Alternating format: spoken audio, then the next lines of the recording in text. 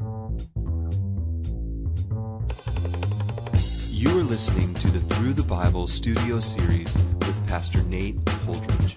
Join us as we continue our study through the New Testament book of Acts. Here's Nate. Well, at this point in the book of Acts, we've seen the church rapidly expand in its earliest days. Christ has, of course, ascended. The Holy Spirit has, of course, been poured out upon the church in Acts chapter 2.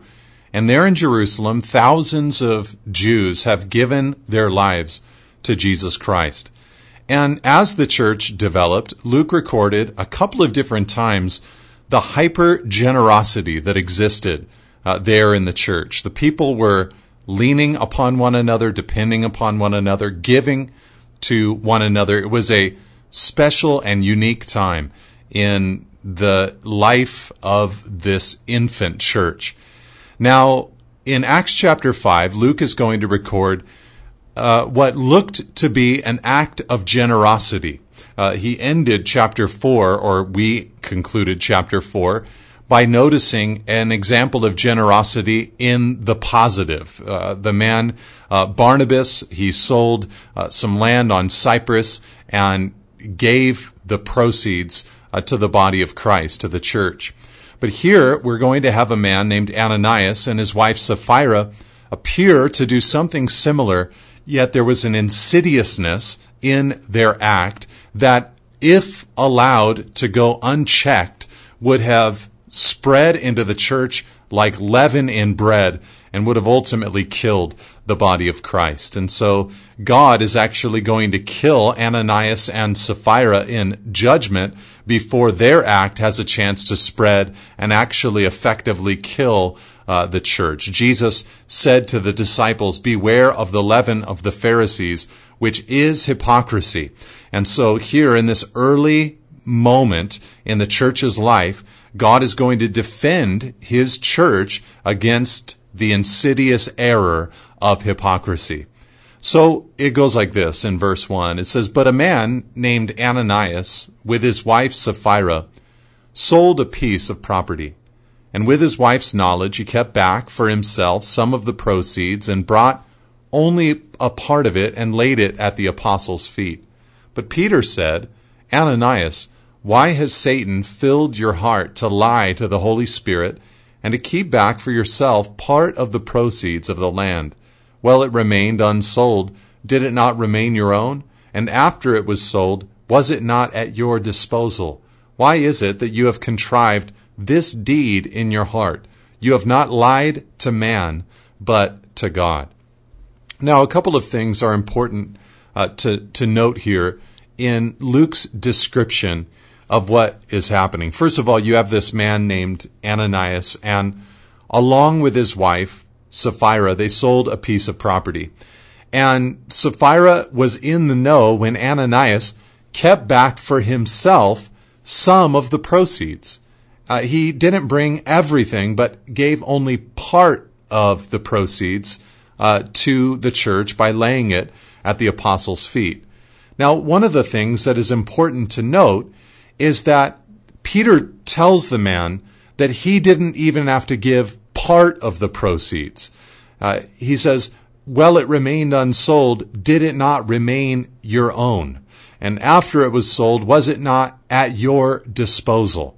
In other words, they did not have to, they were not compelled by Peter to give even anything. It all belonged to them. And this is important because it helps us understand that Ananias and Sapphira were not guilty of the sin of refusing to give everything.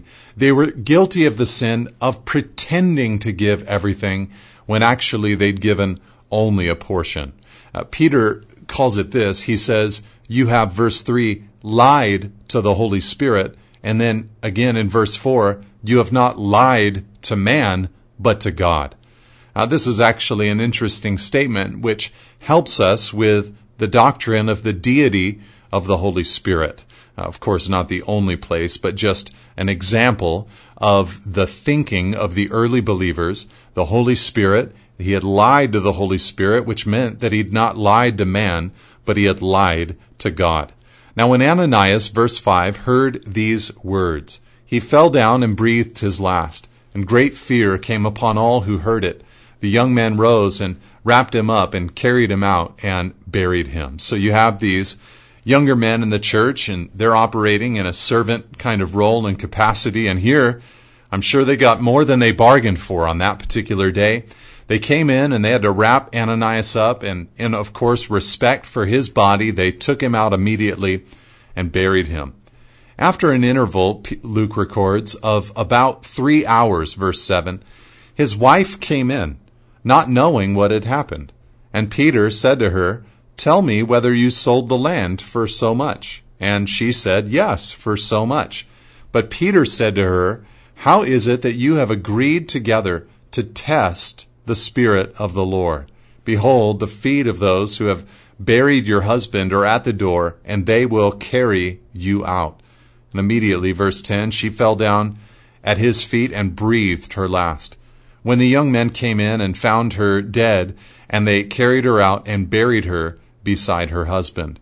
And great fear came upon the whole church and upon all who heard these things. Now, this, of course, is not how God always responds to hypocrisy.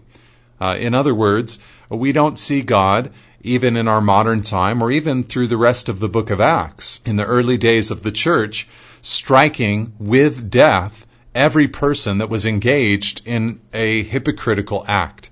But this act was sort of a first act of sorts. And because it was that first great act of hypocrisy that struck this pure and infant church, it's as if God, through responding this way the first time, allows us to understand what his heart and his attitude is concerning hypocrisy every time. He might not strike in this kind of way every time, but he hates hypocrisy every time. And what it helps us also understand is not just the attitude of God about hypocrisy, but the severity of the problem of hypocrisy. Hypocrisy is an absolutely lethal sin because it creates a disconnect between what we say we are and who we actually are. And that disconnect is where all power evaporates. All effectiveness, all attractiveness evaporates in that gap between what we claim and what we are. And of course, God knows that. God saw that. And so in a church that had many martyrs, before anyone was martyred, someone died for hypocrisy. And so Ananias and Sapphira, because of their desire to look holy, their desire to look spiritual, their desire to look sacrificial, went to their graves for that crime and sin. You know, it's interesting when Jesus talked in Matthew chapter 6 about doing our good works before our Father in heaven, you know, not letting our right hand know what our left hand is doing. He talked about 3 great areas of living out our spirituality. I think that they are symbolic of all ways that we live out our spirituality, because one of them, of the 3, is related to our relationship with man, the giving of alms. A second one is related to our relationship with God, our prayer lives. And then a third one is related to, in a sense, our relationship with ourselves, our own body, because he talks about fasting. And of course, we have a bigger relationship with our own body than just in fasting, and a bigger relationship with God than just and only in prayer. And we have a bigger relationship with the world itself and other people than just the giving of alms. But in all of them, the Lord communicated that if we did these things in order to be seen by men, then we would have our reward. But that if we did them for God, for the Father, and had a note or a lack of self-advertisement attached to them, then our Father who sees in secret will reward us openly. And, when you think about the temptation toward hypocrisy there in the early church and also there in Matthew chapter 6, what you have to confess is that these are sins that are exclusive to the body of Christ. They're exclusive to God's people. If you're down hanging out with a bunch of people who are anti-Christ, anti-Christian, anti the gospel, there isn't as much of a temptation to, pray in a certain way that makes you sound spiritual. No, these are church sins. And here, this church sin of hypocrisy entered into, Ananias and Sapphira entered into the church, and the Lord did something very swift about it. And, we might see it as severe, God taking their lives for this act, but I see it as His mercy. I think He saved many more lives by His great act. Who knows what that hypocrisy would have done? Who knows how much it would have slowed down the advance of the gospel, how much it would have cancered and crippled the church, and how many people would not have been able to hear of the grace of God because of hypocrisy entering into the church. And so I think by keeping the church clean, God was actually valuing human life in a powerful way. Now, of course, the result of this kind of moment, verse 11, is that great fear came upon the whole church and upon all who heard these things. This is not a paranoia, but a healthy fear, a real reverence and respect for God. And, the modern church would do well to meditate on passages like these in order to set their hearts afresh upon the desire of God for personal holiness amongst the members of the body of Christ. God is holy. God is set apart. He's different. He's clean. He's pure. He's righteous. And, of course, the cost of imputing righteousness to our account was the blood of Jesus Christ. In order for us to be made holy like God is holy, Jesus Christ had to be slaughtered. He had to shed His blood. So what that tells us is that the price over or for our sin was a severe price. And that should help us to have a real sobriety about sin. None of us are expecting, and the Bible doesn't teach us to anticipate that on this side of eternity we will live in sinless perfection. No, we're always going to be going through the process of discovering our own hearts and continuing to grow and be transformed. But when a person is operating in known and unrepentant, undeclared, unconfessed sin, they are inviting unholiness into their lives. And when that is occurring, that is an entirely unchristian, anti-Christ perspective to have. The believer longs for and wants to live a holy life that they might honor God with all of their bodies. You might remember Romans chapter 12, verse 1 and 2. Paul tells us that the mission statement of the Christian life is that we would give our bodies to God as a living sacrifice, holy and acceptable to Him. So what I want more than anything is my body for God's glory. And that is a pursuit of holiness in so many ways. All right, so the fear of God falls upon the church. Now in verse 12, Luke continues and says, "Now many signs and wonders were regularly done among the people by the hands of the apostles, and they were all together in Solomon's portico. None of the rest dared join them, but the people held them in high esteem." Now, when Luke records that, the question, of course, is, why wouldn't people dare to join them? And perhaps you have here at this moment, real purity in the church potentially because of the death of Ananias and Sapphira. But also, it could just be that in those days, there was really not the concept of a mixed multitude there in the church. Christianity wasn't like a popular thing for people to engage in. And of course, it didn't have time to become a cultural thing that people would embrace. And we might be able to imagine that in our modern world, when you imagine maybe a culture or a county or a state or a city that has previously been saturated with Christianity, and then you have people growing up in that environment who maybe are not believers per se in the gospel message. They've yet to really confess their sin and cry out to God. However, they identify as Christian. There was none of that here in Acts chapter 5. It says none of the rest dared join them, but there was a respect amongst the people for the church. It says, but the people held them in high esteem.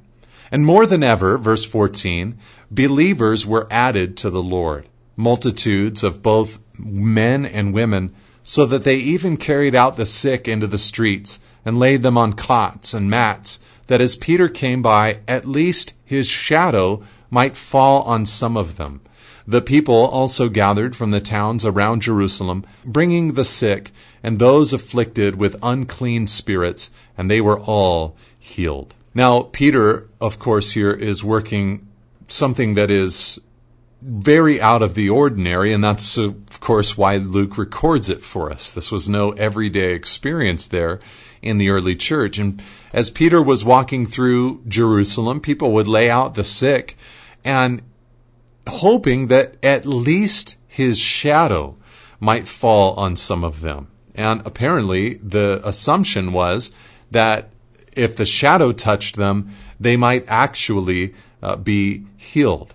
Now, Peter would have been the first to know that this was not his own doing, that this was not his own power, that he was simply an instrument in God's hands at this particular moment. But what Luke is helping us to understand is that incredible power is being released upon the church. Now, in verse 17, we go on and we come to the second apostolic arrest, the second time that they are arrested for preaching and teaching.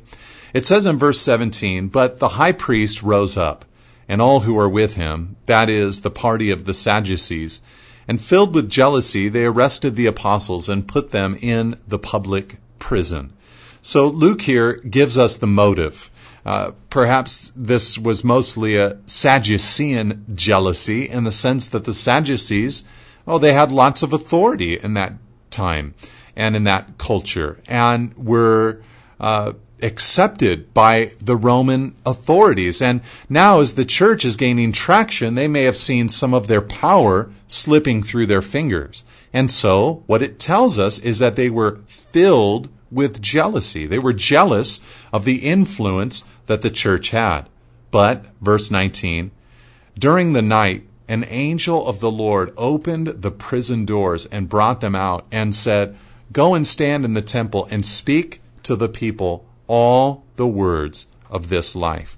So, of course, they've been arrested by these religious leaders, and now an angel comes and opens the door. Now, this is one of 3 prison door openings in the book of Acts. Here with all of the apostles, and then later on in chapter 12 with Peter, and then later in Philippi with Paul and Silas. And the idea here is that miraculously God is allowing them to leave, and he tells them to go preach the words of this life.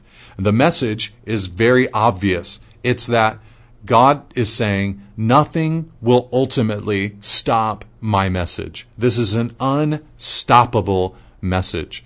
And here we are a couple thousand years after this little episode, and we are experiencing, even here on earth, the continual preaching and expansion of God's gospel and his kingdom. And God's, saying here, nothing can stop my message. This is an unstoppable message. Paul prayed or asked for prayer in 2 Thessalonians 3 when he said, brothers, pray for us that the word of the Lord may speed ahead and be honored, as happened among you, and that we may be delivered from wicked and evil men. And God is answering that specific prayer right here in verse 19 and 20. An angel of the Lord opens the doors and tells him to go into the temple and to speak to all the people the words of this life. And so, in other words, this is an unstoppable message. Here's an open door for you to go and preach it. Well, it says in verse 21, and when they heard this, they entered the temple at daybreak and began to teach. Now when the high priest came and those who were with him, they called together the council, all the senate of the people of Israel, and sent to the prison to have them brought. But when the officers came, they did not find them in the prison. So they returned and reported, "We found the prison securely locked and the guards standing at the doors, but when we opened them, we found no one inside." So, again, there's this sort of a comical, event. They go in, the councils gathered, all the senate of the people of Israel are gathered together. And at that moment, they say, look, we couldn't even find them. And so this is just a kind of a surprising turn of events for the religious leaders. Now, we should notice that God asked the apostles to do something that was very costly. At daybreak, they would go out in public to the temple area and they would preach there. And of course, this would lead to a further confrontation. And so in verse 24, when the captain of the temple and the chief priests heard these words, they were greatly perplexed about them, wondering what this would come to. And someone came and told them, "Look, the men whom you put in prison are standing in the temple and teaching the people." There they are, trying to figure out who released them. And they hear now that the very group that they'd arrested the night before is in the temple and they're preaching. And of course, we're seeing all kinds of contrasts in this story. The council gathered to sentence prisoners that they didn't have. The guards were carefully guarding prison cells that were not full. And the council wondered where the apostles were when they were in the temple. Then the captain, verse 26, with the officers, went and brought them, but not by force, for they were afraid of being stoned by the people. Likely not the Christians, although if they did fear that, it would have been an unfounded fear, but probably a fear of the general populace who appreciated the Christians at this point, and they saw them in a favorable light. And when they had brought them, they set them before the council, and the high priest questioned them, saying, "We strictly charged you not to teach in this name, yet here you have filled Jerusalem with your teaching, and you intend to bring this man's blood upon us." Again, the name that Luke has been referring to so far throughout the book of Acts. And they said, we told you not to teach in this name, but yet you've done it, and you're bringing this man's blood upon us. This, of course, name that they're referring to is the name of Christ. But they didn't want to say Jesus' name, and they didn't want to acknowledge the name of Christ. And so here we see a people who are not interested in the truth, but in preserving their position. They've just been miraculously set free, these apostles, but the religious leaders are not curious about that event. They're interested exclusively in maintaining the position that they had there in Israel. But Peter, verse 29, and the apostles answered, "We must obey God rather than men. The God of our fathers raised Jesus, whom you killed by hanging him on a tree. God exalted him at his right hand as leader and savior to give repentance to Israel and forgiveness of sins. And we are witnesses to these things, and so is the Holy Spirit, whom God has given to those who obey him." Now, this is a very short little statement from Peter and all the apostles. It's very similar to what we already saw in Acts chapter 4, when they say we must obey God rather than men. Now, this, of course, has been used many times appropriately by Christians over the years in our assessment of when to obey the governing authorities and when to exercise civil disobedience or to disobey the governing authorities. Paul talked to us about this in Romans chapter 13, and so did Peter in 1 Peter chapter 2, verse 13. He said, "Be subject for the Lord's sake to every human institution, whether it be to the emperor as supreme, or to governors as sent by him to punish those who do evil, and to praise those who do good. For this is the will of God, that by doing good you should put to silence the ignorance of foolish people." Now, here we learn from Peter's words and also from Paul's in Romans 13 that the church is to be is to exercise civil obedience before the governmental authorities. And now, there will be times where the government asks us to disobey God. And in that moment, we must obey God rather than men. But we should be careful not to apply that concept too broadly. In other words, saying, look, I don't think that God wants me to pay taxes, so I'm going to disobey the governmental authorities in order to obey God. No, it seems that the exceptions to obeying the governmental authorities would be very narrow in nature. They would be few in nature rather than broad. And here, it had much to do with the laying down of life and the expansion of the gospel by, preaching the gospel message. He says we must obey God rather than men. Peter immediately goes after them by preaching the gospel afresh. You hung him on a tree, which is another phrase for crucifixion, and would point these religious leaders back to Deuteronomy 21, 22, and 23, where the man who was cursed would be hung on a tree. And so Peter is trying to point out, look, the curse of the law was put upon Christ when you put him upon the cross. So when they heard this, verse 33, they were enraged and wanted to kill them. But a Pharisee in the council named Gamaliel, a teacher of the law, held in honor by all the people, stood up and gave orders to put the men outside for a little while. So here now they're going to have a little meeting, and we're introduced into this man named Gamaliel. Gamaliel was actually the teacher of Saul of Tarsus and led a more liberal group of the Pharisees. And what he's going to do now is he's going to be used by God to intercede for the church, much like Caiaphas after Lazarus' resurrection in John chapter 11. He is going to unknowingly stand up for the church. It says, when he said to them, verse 35, and he said to them, "Men of Israel, take care what you're about to do with these men. For before these days, Theudas rose up, claiming to be somebody, and a number of men, about 400, joined him. He was killed, and all who followed him were dispersed and came to nothing. After him, Judas the Galilean rose up in the days of the census and drew away some of the people after him. He too perished, and all who followed him were scattered." So Gamaliel is doing is he's pointing out two examples from their recent history, a time when a man named Theudas had 400 insurrectionists and eventually came to nothing, and a time when a man named Judas the Galilean led a movement and revolt and eventually came to nothing. So, verse 38, "In the present case, I tell you, keep away from these men and let them alone. For if this plan or undertaking is of man, it will fail.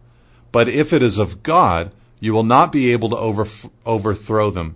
You might even be found opposing God." So they took his advice, and when they had called in the apostles, they beat them and charged them not to speak in the name of Jesus and let them go. This is powerful. Gamaliel is not a believer, but this is just a statement of his. If it's of God, you will not be able to overthrow it. Now, I don't think that this was an honest position.